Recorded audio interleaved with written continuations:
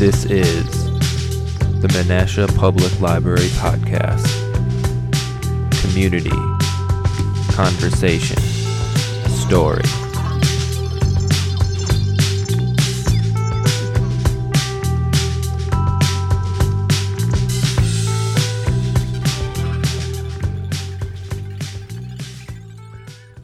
Thanks for tuning in to the Menasha Public Library Podcast. This month, we're going to walk through the Memorial of Elisha Dickinson Smith, written by H.A. Minor, because at the end of the month, we're celebrating his birthday. Today, we're going to read Biographical Sketch and In His Home Life.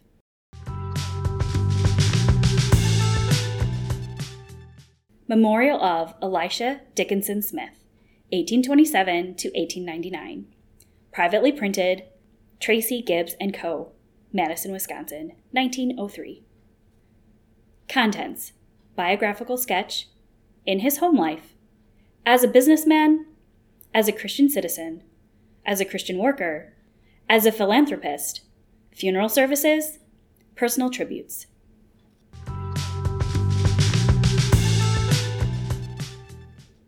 Having enjoyed a 40 years acquaintance with the subject of this sketch, and believing that in some way the memory of such a life should be treasured, and believing it will provide an inspiration to others, as it has been and is to me, I have prepared for the eye of his near friends and business associates the following brief pages, which might easily have been expanded into a much larger volume. Only glimpses here and there of a very busy life have I given, leaving the reader to fill out the picture. It is a story of a life under pioneer conditions, battling with great obstacles and winning victories where others, less brave, would have failed. It is the story of a business life in which the principle of Christian service became the dominating passion of the soul. It is the story of a life of high aims and noble achievements, a life that has enriched the world, I believe, far more than many more brilliant and more widely known. It is the story of a life suggestive of what can be achieved by patient, persevering endeavor under the guidance of faith in God and devotion to human welfare. Only a limited edition is published by the generosity of a friend for distribution to such as will prize the memory of such a man. H.A. Minor, Madison, Wisconsin, April 1st, 1903.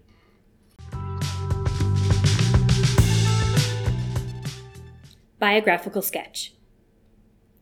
That life is long, which answers life's great end. Young. It matters not how long we live, but how. Bailey.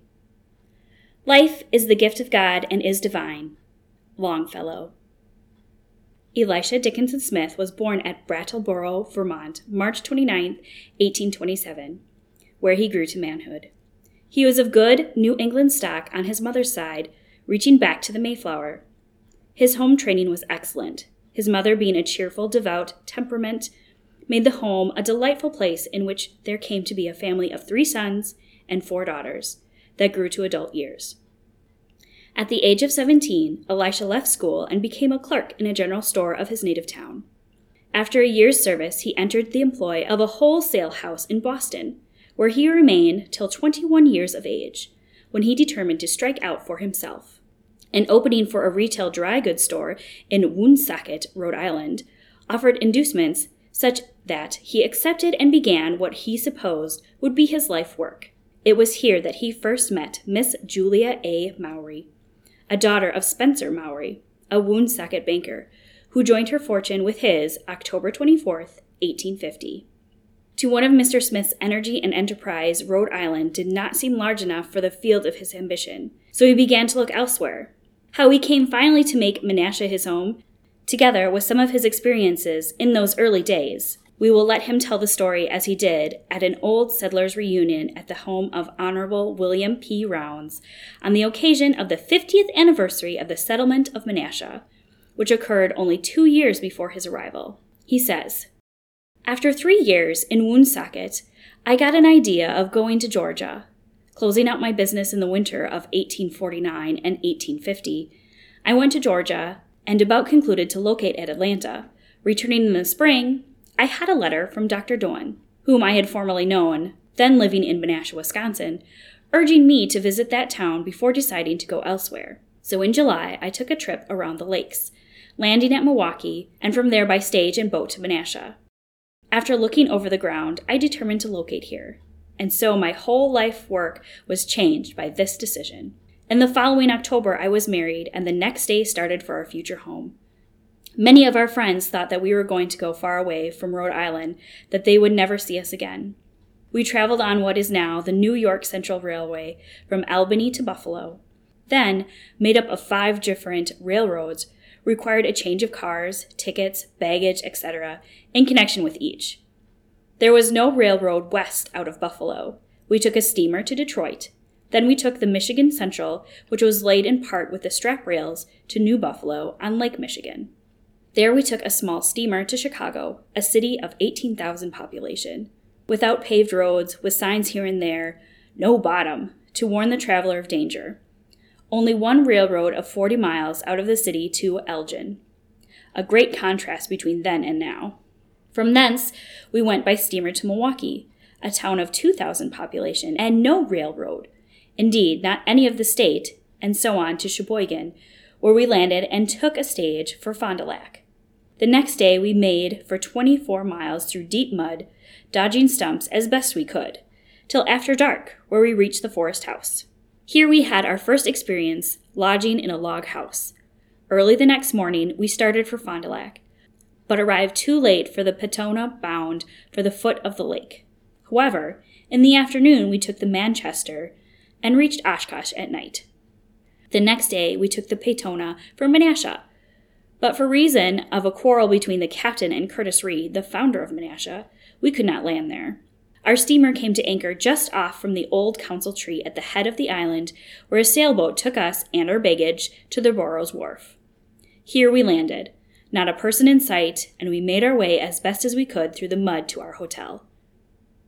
This was certainly a rough introduction for a young man and his bride who had come from the luxurious home in the East to make themselves a home in the West.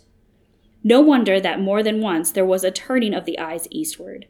But theirs were brave hearts, and there was no looking eastward with any thought of returning. Mr. Smith was a man of inflexible purpose, and having determined to plant himself in this locality, he was here to stay, no matter what the hardships or the flattering inducements elsewhere. At this same Old Settlers Gathering, he gave the following narrative of his early business experience. My early experience here in store keeping was exceedingly trying. When in my ignorance I supposed everyone was honest. During the winter the steamboat, Berlin, was being rebuilt. The owner persuaded me to take his orders for merchandise with the promise of payment in the spring. But the spring came and brought no money, and I was obliged to take up several liens on the boat in order to secure myself. In doing this, I became the owner of the boat at a cost of over $5,000. I then arranged with a Mr. Melbourne of Neenah to take my boat through to La Crosse, by way of the Fox and Wisconsin rivers, the portage lock having been completed, with a view to making sale of the boat. The boat was sold, but no money came to me, Mr. Melbourne having appropriated the proceeds of the sale.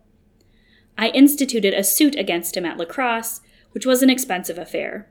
My La Crosse lawyer finally got judgment for the full amount, collecting $2,500, which he stole, and soon after died, thus ending my first steamboat experience, and not a very lucrative one for me at that. I had another similar experience for the paying of orders for the building of a boat to run on Lake Butamore. The builder failed to cash the orders. A judgment of $2,500 was obtained. After a few years, he asked to be released from the judgment, saying he would pay it if he ever got able. I released the judgment. He was afterwards worth $50,000, but he forgot his promise. Another experience with orders was in connection with the building of the plank road to Appleton, which was largely paid for by orders on my store. The arrangement was for Governor Doty to give me a draft for every $1,000 worth of orders on Captain McKinnon of England, who was making some investments in this town. The scheme worked well until the last 1,000, which never came. In the meantime, Mr. Smith embarked in the woodenware business. In 1849, Messrs. Beckworth, Sanford, and Billings had started a small plant. The total investment was not exceeding $1,000. The 3 men did all the work, from cutting up the logs into staves to the complete tub or barrel. Only the local trade was furnished with its products. After a year, the factory was sold to Keyes, Wolcott, and Rice, in the transaction of which a mortgage was given for $200, drawing interest at the rate of 50% per annum, which was the rate charged in those early days.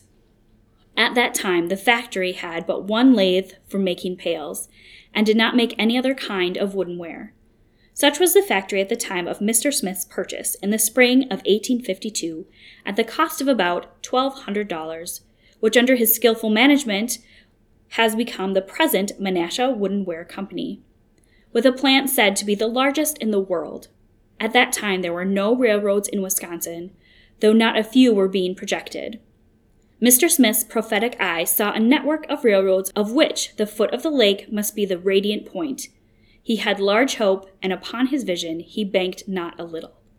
Of course, it was difficult to get his wares to market, but he believed it would soon be otherwise. Men prophesied a failure, but he pushed right on. His father-in-law, Spencer Mowry, came out from Rhode Island about this time to visit the young couple. He found them in what seemed to him a dense wilderness, living in a 2-room house and fighting their way along over what seemed to him insurmountable obstacles. It was at this time he said to Mr. Smith, "We have got to have a new cashier at our bank at Woonsocket. You can't succeed here. You will wear yourself out and have nothing to show for it. Better sell out for what you can get and take the cashiership of our bank."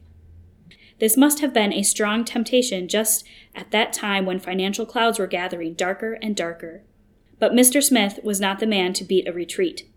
His iron purpose came to the front in his reply. "I would not go back if you would give me the bank." Had Mr. Mowry been able to look along the future for a score or two of years, he would have seen the man he was talking with able to purchase his bank twice over. Suffice it to say, he never repeated the suggestion. But it was indeed a stern struggle. He met with large losses. Transportation facilities did not open as he anticipated. The panic of 1857 crippled his business, as also the business of the West severely. The Civil War came on.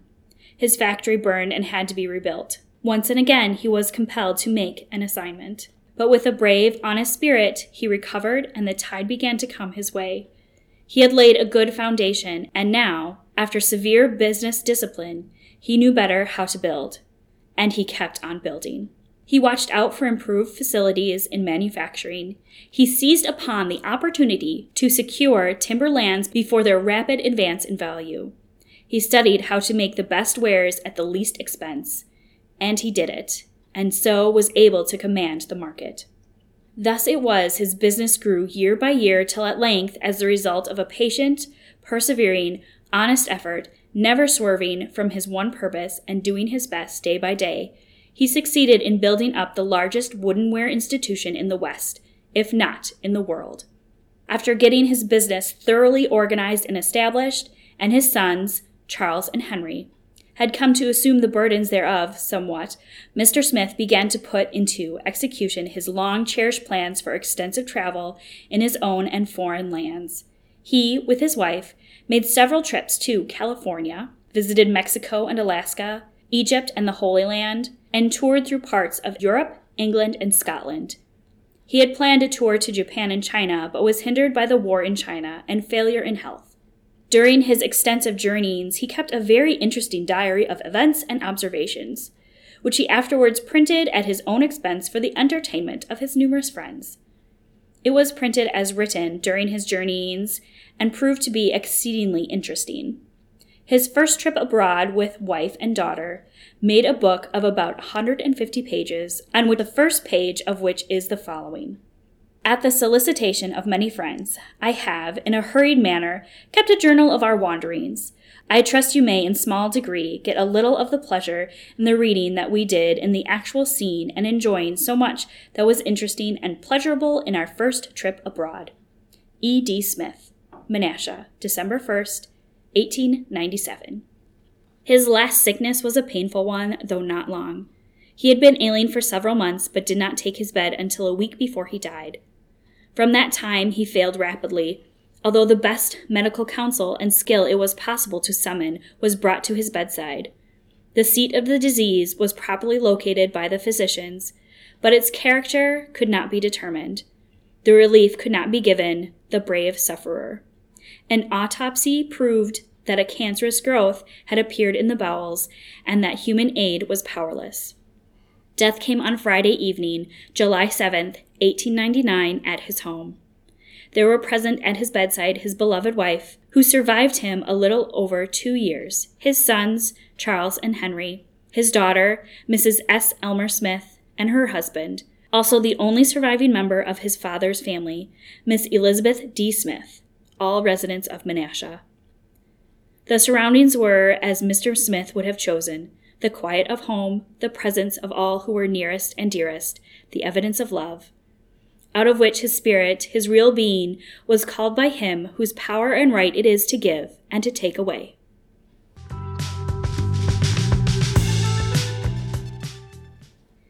In his home life. Home is where the sphere of harmony and peace, the spot where angels find a resting place, where, bearing blessings, they descend to earth. Mrs. Hall. Mr. Smith and his wife began their home life in a very simple and plain manner. The country was new, and the people were dwelling in small, many of them, half-furnished structures. Though accustomed to every sort of home convenience and comfort in their Eastern homes, they settled down to the necessities of the case without a murmur, determined to get as much enjoyment as possible out of the, to them, new pioneer life. At first, a 2-room cottage was made very homelike by the practical good sense and genius of Mrs. Smith. As their circumstances improved and their family grew, a larger house was secured until after some 15 years they moved into their new dwelling on the island, where they gathered about them the comforts and even the elegances of a refined home. Mrs. Smith was a home manager, and in this she showed great capability, which was a great relief to her husband, whose business cares became so great. 2 sons and 3 daughters were welcomed into and enriched the home. The sons grew to manhood, have succeeded their father in business. Of the daughters, one, Mary, died in infancy, the first great sorrow that came to the home. Another, Carrie, was the joy of the home till 12 years of age. She was transplanted to the home above. This brought another dark cloud over the domestic circle, but it was lighted up with the bright rays of the Christian's hope of the life beyond. The youngest daughter, Jane, grew to womanhood, has become the mistress of a beautiful home nearby that of her parents. Mr. Smith enjoyed his home. When he turned his key upon his office door at night, he left his business inside the office and sought his home for refreshment and rest. He gathered a choice library in which he took great delight. He also, in his travels abroad, in which his wife was always his companion, gathered many curios and pieces of statuary that added greatly to the interest of his home.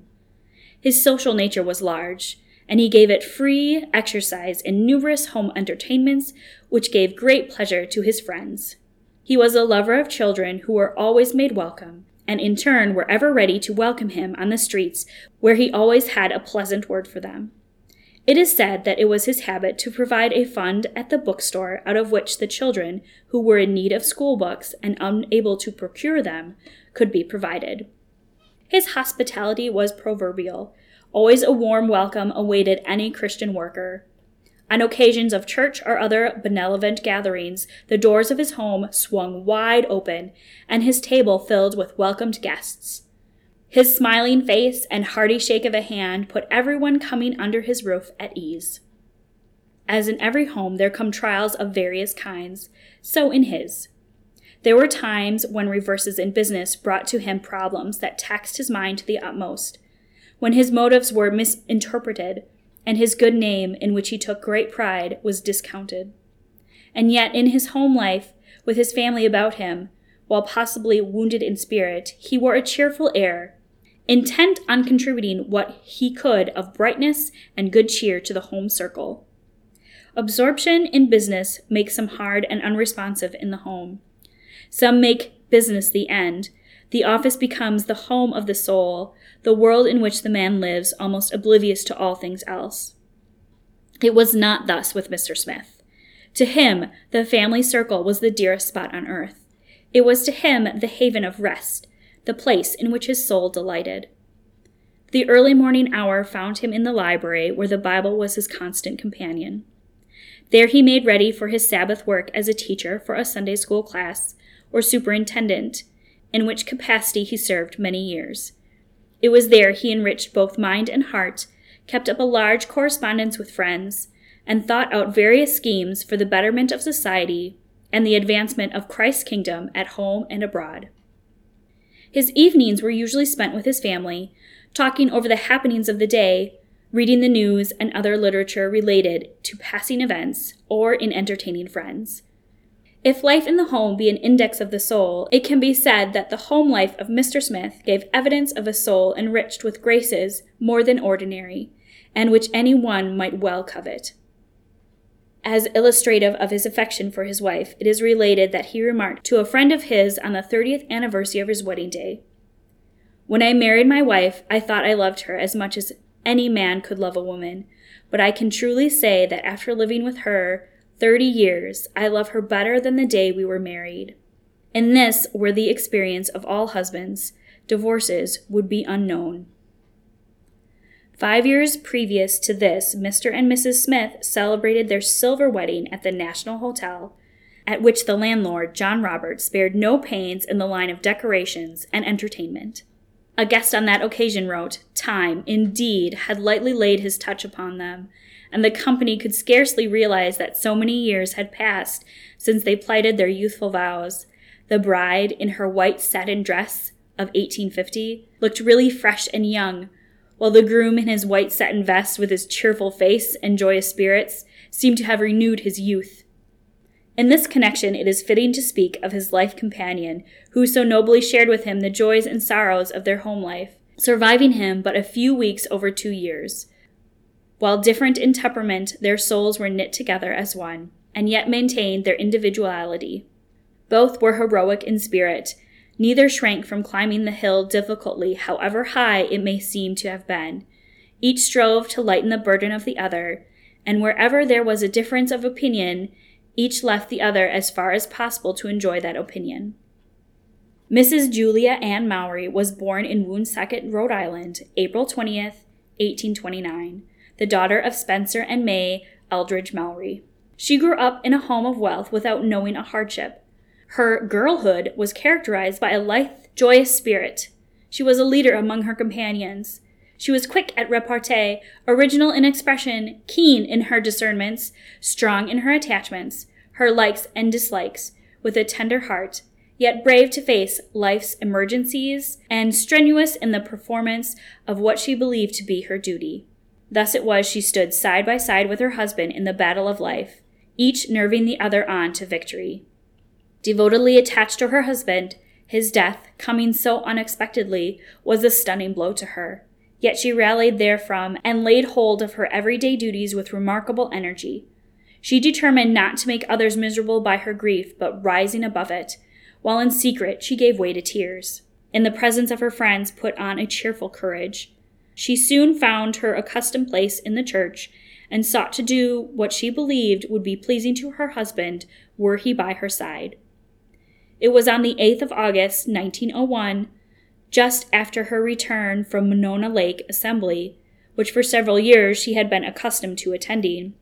While busy about her morning work, she was suddenly stricken with apoplexy and at 4:00 p.m. passed to the world beyond.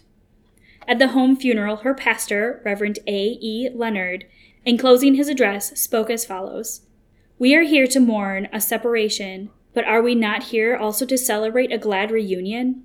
50 years ago, they began to build for themselves a home here in Menasha, and now that home is ended. But may we not think of them this morning as beginning together a new home in just as real a sense as they began this home so long ago? And perhaps they have plans for that new home, purposes and hopes and wishes there, and perhaps their plans, their hopes, their wishes is that the new home reach down to earth and include those who are particularly dear to them here. The mere possibility of this ought, at least, to act as an inspiration, a strong and abiding inspiration, to live and do as those in that new home would wish the lives and deeds to be. When on this quiet morning we think of this dear old home that has closed, and that dear new home that has opened, is this not our prayer? Whensoever or late they reach that coast, or life's rough ocean driven, may they rejoice, no wanderer lost, a family in heaven.